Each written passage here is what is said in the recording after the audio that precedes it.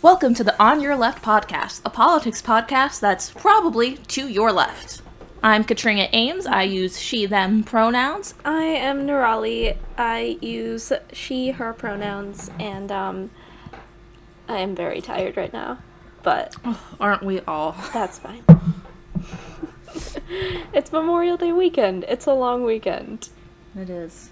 And I understand that although I took the long weekend to do things like sleep, you decided to move. My sister and I decided not to renew our lease for our apartment that's sitting empty in New York right now. So we went into the city and started moving, because the rent is too damn high, and they weren't going to decrease it, even though the real estate market is plummeting right now. It's fine. Today's not about real estate or why the rent is too damn high. If you want to get our show notes, links to all of the sources we've got, and some cool perks, you can check us out on Patreon at patreon.com/onyourleftpod. It's a good time there. Our tiers are creatively named after mango items, which is nice. So you brought the topic today, Nirali. So what are we talking about today? So today we're talking about Disney and how I really don't want to pay for Disney Plus. Well, actually that's kind of how the topic started, and then I remembered how much Disney owns and how massive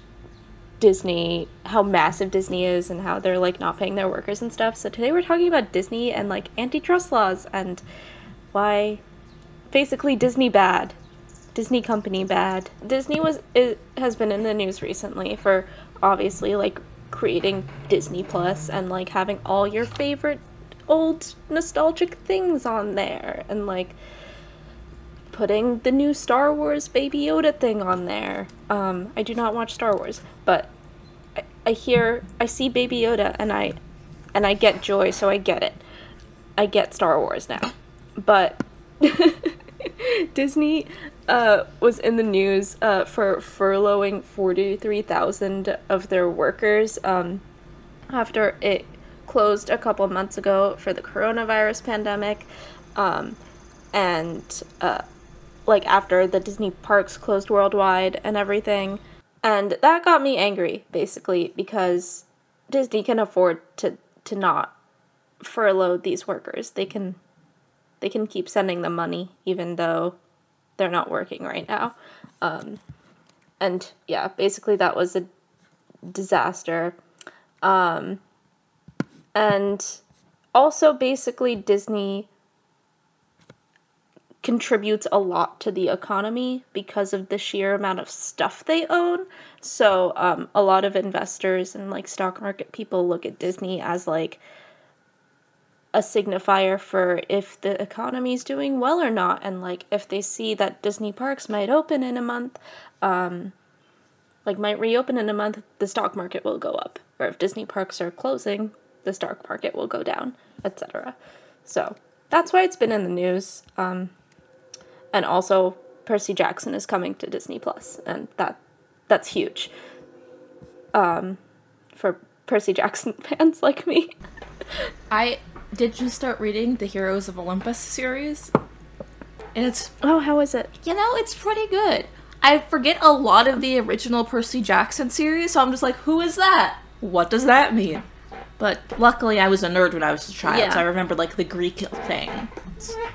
Yeah, I read Percy Jackson when I was in like 5th grade, so I don't really remember it, so I haven't read Heroes of Olympus yet, but I did read the Magnus Chase trilogy, which was delightful and has a bi-gender love interest, and it's amazing, and it's like a little more like young adult versus like middle grade, so it's fun. It's a good time, and it's about Norse mythology, which is fun.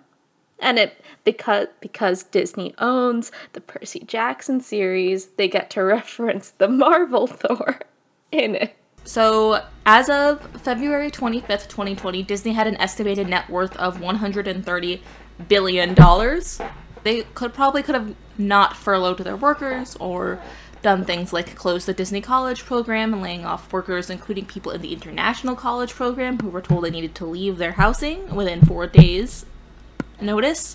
Mm-hmm. And, you know, I remember very conveniently, like, the day they did that, Frozen 2 was announced it was going to be put on Disney Plus, and I was like, oh man, Frozen 2, this is great. Yeah. I love the manipulation of Twitter trends. Yeah, I can't verify this, but I know Jenny Nicholson tweeted about how, like, the Disney workers being furloughed was, like, a top trending thing, and then Frozen 2 was announced, and that just disappeared. That news completely disappeared off of Twitter, at least. And it's like, well, Disney can control the narrative about their company, like, ridiculously easily. Because they own so many properties you love and can just make you feel good things and ignore the bad things about them. And, you know, to some extent, every company is able to control the narrative around them a little bit. I mean, they hire PR professionals, they have communications teams, they know what they're doing. But not everybody owns Frozen 2. So this is an incomplete list of the companies Disney owns. ESPN, ABC, Freeform, 21st Century Fox, Touchstone Pictures, Marvel, The History Channel, Lucasfilm, Pixar, Disney Parks, Nat Geo, Hulu, Disney Plus, Disney Cruise Lines, Buena Vista Entertainment, Disney Hyperion Publishing Company, The Muppets, Maker Studios. Disney Music Group has an agreement with Universal Music Group for distribution, but, like, they have a very large share of Universal Music Group because of that.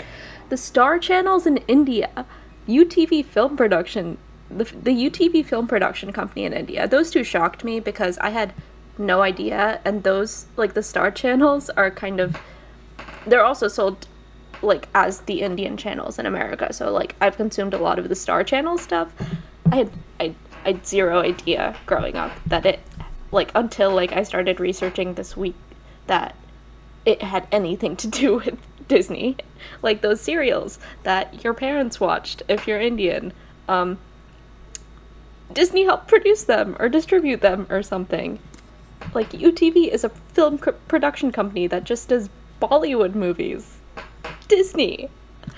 And the UK Sky channels. Like, those are pretty big channels in the UK. Disney. Who knew? What? It blows my mind. Sometimes I have to think about whether or not Disney owns me. Yeah. I've never worked for them, but, like, it's a real possibility. I feel like I didn't grow up as obsessed with Disney as some of my other friends have. Just because, like, I didn't have Disney Channel until, like, 3rd grade or something. So, like, we didn't pay for that, so I didn't watch all of those shows growing up that everyone else did. And yeah, the Disney company has, like, this following behind them that where, like, people will watch every single thing they do. There are YouTube channels dedicated to the Disney parks or, like, the Disney movies or the Disney TV shows and stuff. It's wild. And it's not easy to make content about Disney stuff. Like, in general, like, to make good things, it's hard. But they do have a lot of source material to work from. Yeah.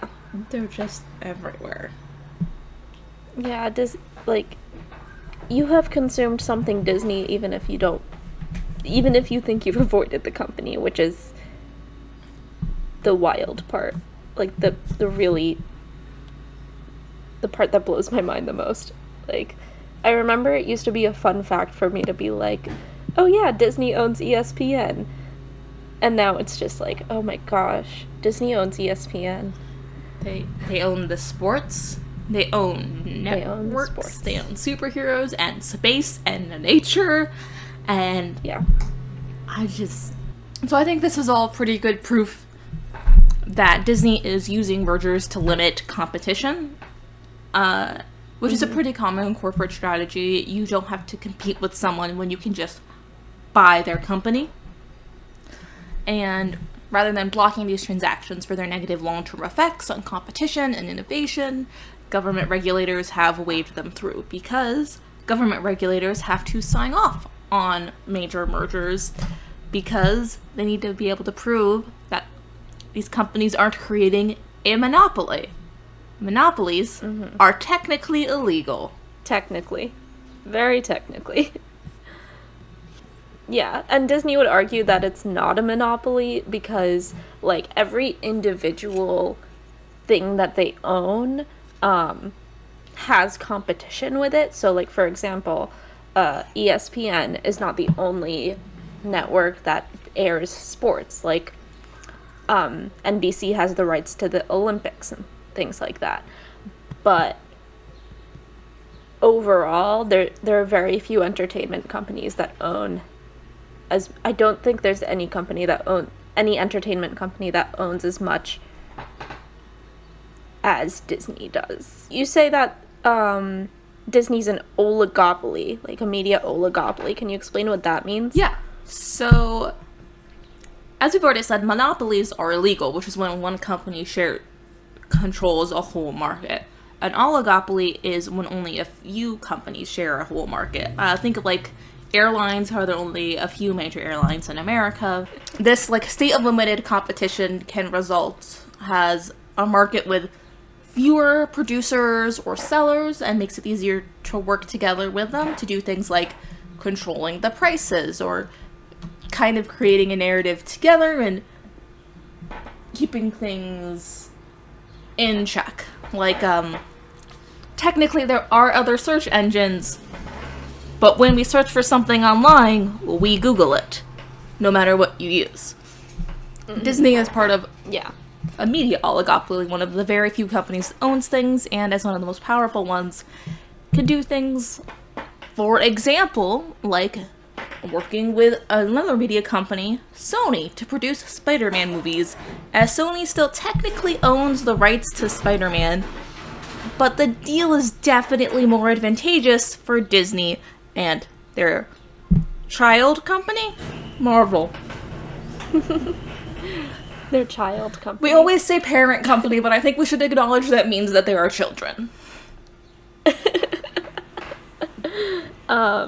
Yeah, and this kind of media oligopoly makes it a lot more difficult for small businesses to make their way into the industry without being bought out by something like Disney, or just being completely wiped out because they don't have the control of the market that a company like Disney does. It is incredibly difficult to compete with someone that owns that much of the market share. I mean, I think last year Disney produced most of the major blockbusters. Because between Star Wars and Marvel and just their Disney princess movies, they kind of got us locked in. Yeah.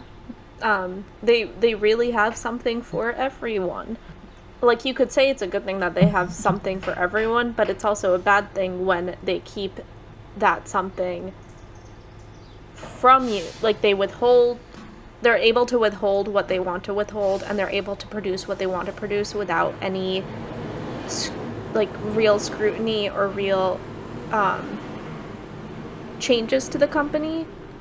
You know, like, for example, I think there's a short on Disney Plus now with a gay character, but up until, like, literally a few days ago, there were no gay characters. Disney likes to provide what I call background diversity. Like, they acknowledge that characters exist.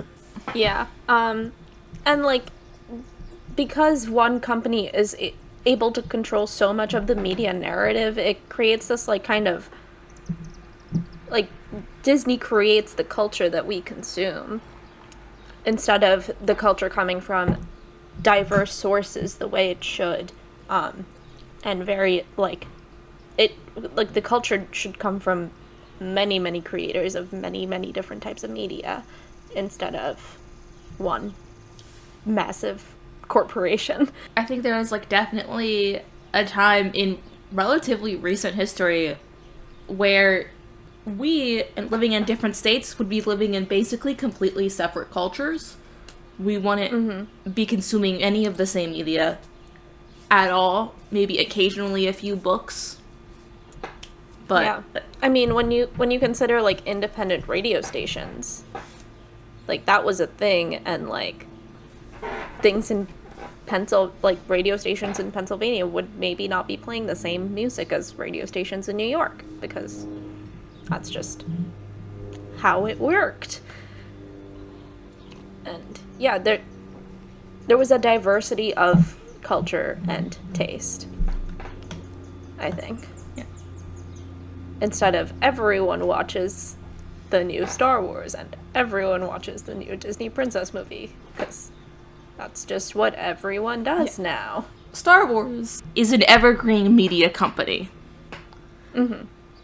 At no point in my imagination will a Star Wars movie ever fail, because there are too many people that love the original series enough that they will keep going over and over again to experience and see more of this, like, beautiful space galaxy. But, like, these fans that keep giving Star Wars another chance and another chance and another chance didn't necessarily like Solo. They did not like Solo, and the reason why Solo exists is because Disney bought out Lucasfilm and wants a new Star Wars movie every single year, and wants new Star Wars content every single year, so that they can keep these Star Wars fans engaged and keep these Star Wars fans giving money to Disney. That's exactly what they want. So you sometimes get crap like Solo. Sometimes you get Rogue One, which was a beautiful movie, I will say. But either way, I'm gonna keep giving them my money to see it, even if I don't like it. Yeah, it's like we're stuck because we grew up loving these media properties because we love stories and we love storytelling so much, even though we don't necessarily want to support a massive corporation. Yeah. And there's also, I guess, limitations set on those stories because you can get formulaic at some points. And also because Disney owns so many pieces of, like, property and copyright and just ideas that it makes it intellectual property. It makes it more difficult for other people to break into things, even though, like, Mickey Mouse at this point should be public domain under the laws he was created under. And even for so long, Disney has been lobbying to extend the time it takes for something to enter the public domain. I think last year some things entered the public domain from, like, 100 years ago, and it was the first time in my life anything's entered the public domain. Which is, like, it's so interesting to me because Disney took so much advantage of, it still does take so much advantage of public domain properties like Rapunzel and Cinderella and, like, every Disney princess except for, well, also Frozen, but they changed Frozen too much to, like, actually call it, like, the Ice Queen story. But, like, they took advantage of fairy tales and folk tales that have been told for centuries. Yeah. Like, they weren't telling original stories at that point, and they still aren't telling that many original stories. So it's just interesting to me that they'll take advantage of something but won't give back to that same thing.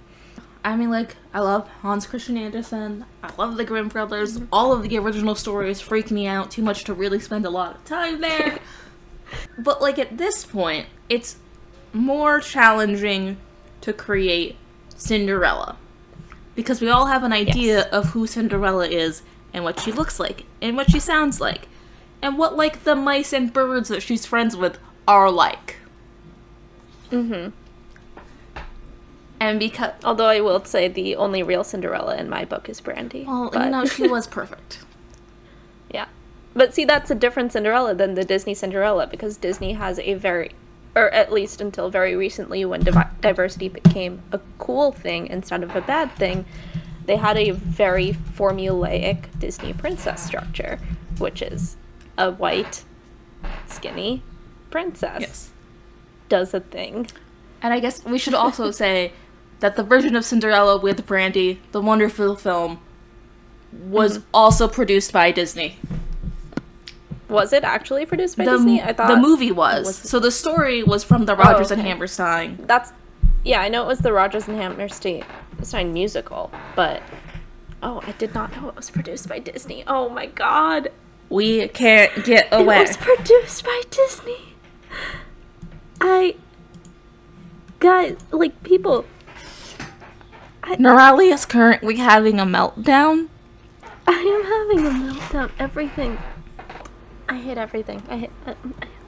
But, Disney is bad, guys. Like, it's a very large company that can do whatever the hell it wants. And I hate it. No. Disney produced this wonderful movie version of Rodgers and Hammerstein's Cinderella, a show that I love. They aired it on ABC, and all of us forgot that it was Disney doing it. I'm sorry I did this to you, but I'm more Katrina, sorry that Disney did this to us. Disney did this to us. We can't escape. There's no escape. No. There's no escaping. Like, Disney is the empire in Star Wars. Even though they push forward. Like, that's the crazy... That's like the wild thing about this, is like the stories they tell are so pro-independence, and pro, like anti, like, the big bad guy, like, the big government, or, like, the big, or, like, do you understand? Like, they're so pro-revolution, some of these stories, and like, pro-escaping, and, like, paving your own way, and being your own person.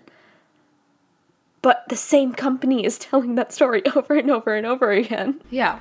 Disney really loves stories about individualism and overthrowing regimes or whatever. Yeah, they're selling us that story and showing us the lovely little Cinderella castle before it every single time, so we don't associate that wonderful Cinderella castle with the actual bad guy in the movie.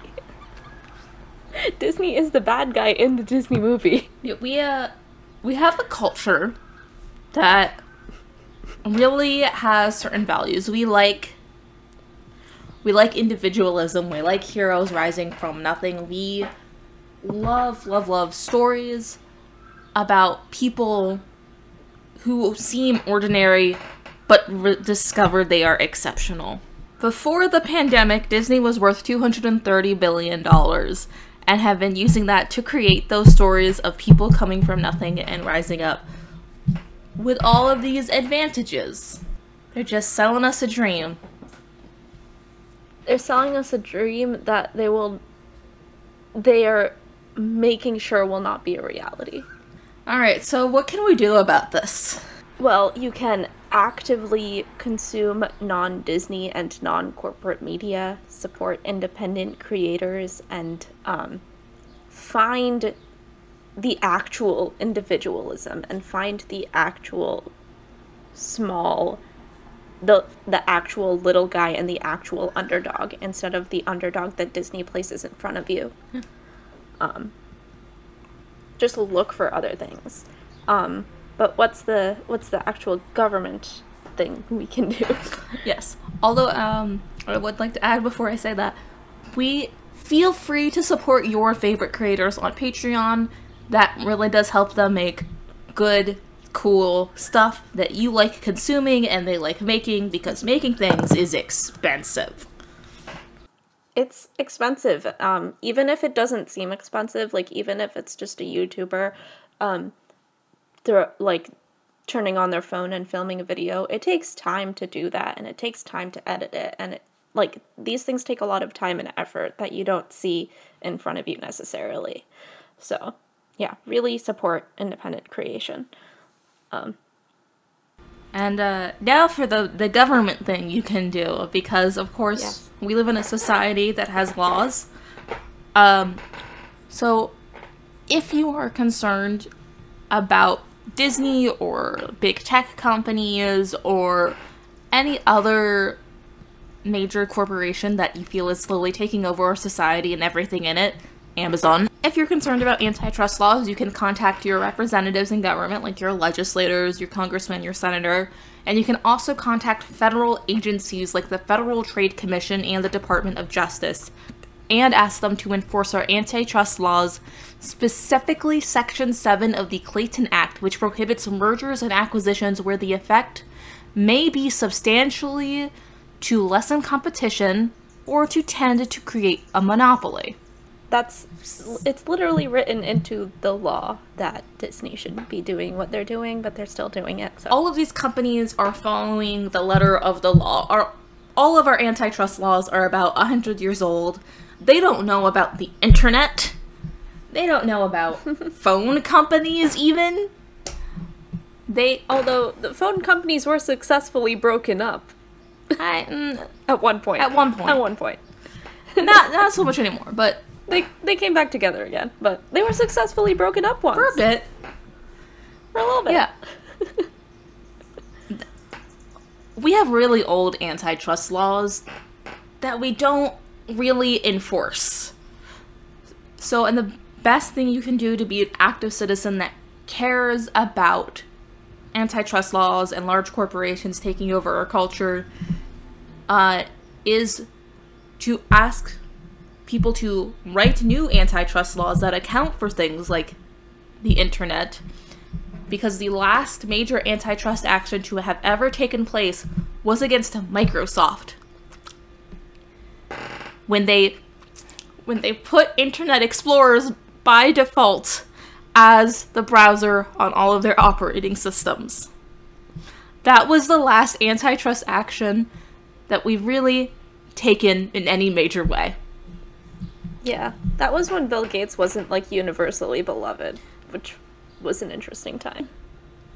Yeah, let's move on to good things. Please take action. Please be an engaged and active citizen.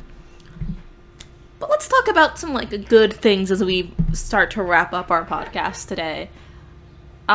So my good news is that according to a recent poll conducted by YouGov and the HuffPost, is that the majority of Americans, 69% of Americans, think that it is a sign of respectfulness to wear a face mask when in public and near other people.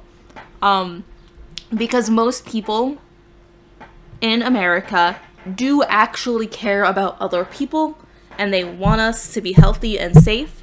Only 8% of Americans see wearing a mask as a sign of weakness, with 83% rejecting that interpretation.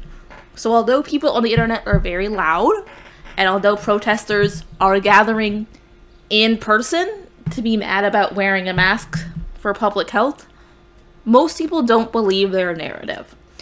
Because most people care about public health and they want to protect their neighbors and be good neighbors to each other. And that's good news. That's really good news. My good news is a lot more frivolous, but equally I know also good. Equally good. Also good. Not equally good. Also. Yeah, I have no idea what your note means. Yeah, so it says Niels Hoberg lives again. I believe that is the way to pronounce this Swedish name. So, I hate to break it to you, Katrina. It's Taylor Swift news. Oh, I haven't heard Taylor Swift news in so long. What is she up to? So I was up till 3 a.m. last night because this happened. So, last night, in the opening credits of Killing Eve, a cover of Look What You Made Me Do played. Now, this cover was by some new band called Jack Leopards and the Dolphin Club. What a great name. It's a great name. It's a weird new band. And then very quickly, Swifties caught on to the fact that the producer was Niels Hoberg, which was Taylor Swift's alias when she worked briefly with Calvin Harris for Rihanna's song a few years ago. And we also discovered that the Dolphin Club was Austin Swift, her younger brother's Twitter username in 2012. Okay, first of all, that's a great Twitter username, but also, wow, what an older sister move to make. So what we figured out is that Austin Swift did the vocals. Jack Antonoff, Taylor Swift's producer since 1989, helped produce, along with Taylor Swift, this version of this song that they recorded on her birthday. We know this because they Instagrammed a picture of Austin in the studio, surprising her for her birthday. And the reason why it was so sneaky and so weird is because Taylor Swift does not own the masters to Look What You Made Me Do, which is off her album Reputation, which she did when she was on Big Machine Records label. And if you've been keeping up with the news, the Taylor Swift news in the past year, you know that all of her masters were sold to Scooter Braun. Basically, it was a victory for Taylor. Yeah. I am not as engaged in Taylor Swift news, yes, but I really appreciate the update. Thank you. You're welcome. So our Mango Fact of the Day, which is how we end every episode, is that the oldest living mango tree is 300 years old and is found in East Khandesh? Yeah. East Khandesh. And the tree still produces viable fruit. Such an old tree. Oh, it's in Maharashtra. Sure. Cool. Yeah. Yeah, it's a state in India. That's where Bombay is. It's oh, the same state. Okay. Yeah. Cool. That's cool. Anyways, maybe when this is over, I can, go visit my grandparents and also see the mango tree. Yeah, I really like trees. I like when they are alive. Someone planted a mango tree and it's still giving fruit today. So do a good thing, because maybe 300 years from now, that good thing will create another good thing. Yeah, be nice to someone. Be nice to someone. Be good to plants. Eat a mango. Yeah. Eat a mango. Yeah. This has been the On Your Left podcast. Thank you so much for joining us. You can follow me at Katrina Eames on Twitter, and you can also support us on Patreon at patreon.com/onyourleftpod. Nirali, where can we find you? You can find me at Fireword Sparkler on most everything. Sometimes with the KLR, sometimes with the KLER. Thanks so much for listening to our episode on Disney and antitrust laws. We will be back next week. Bye. Bye.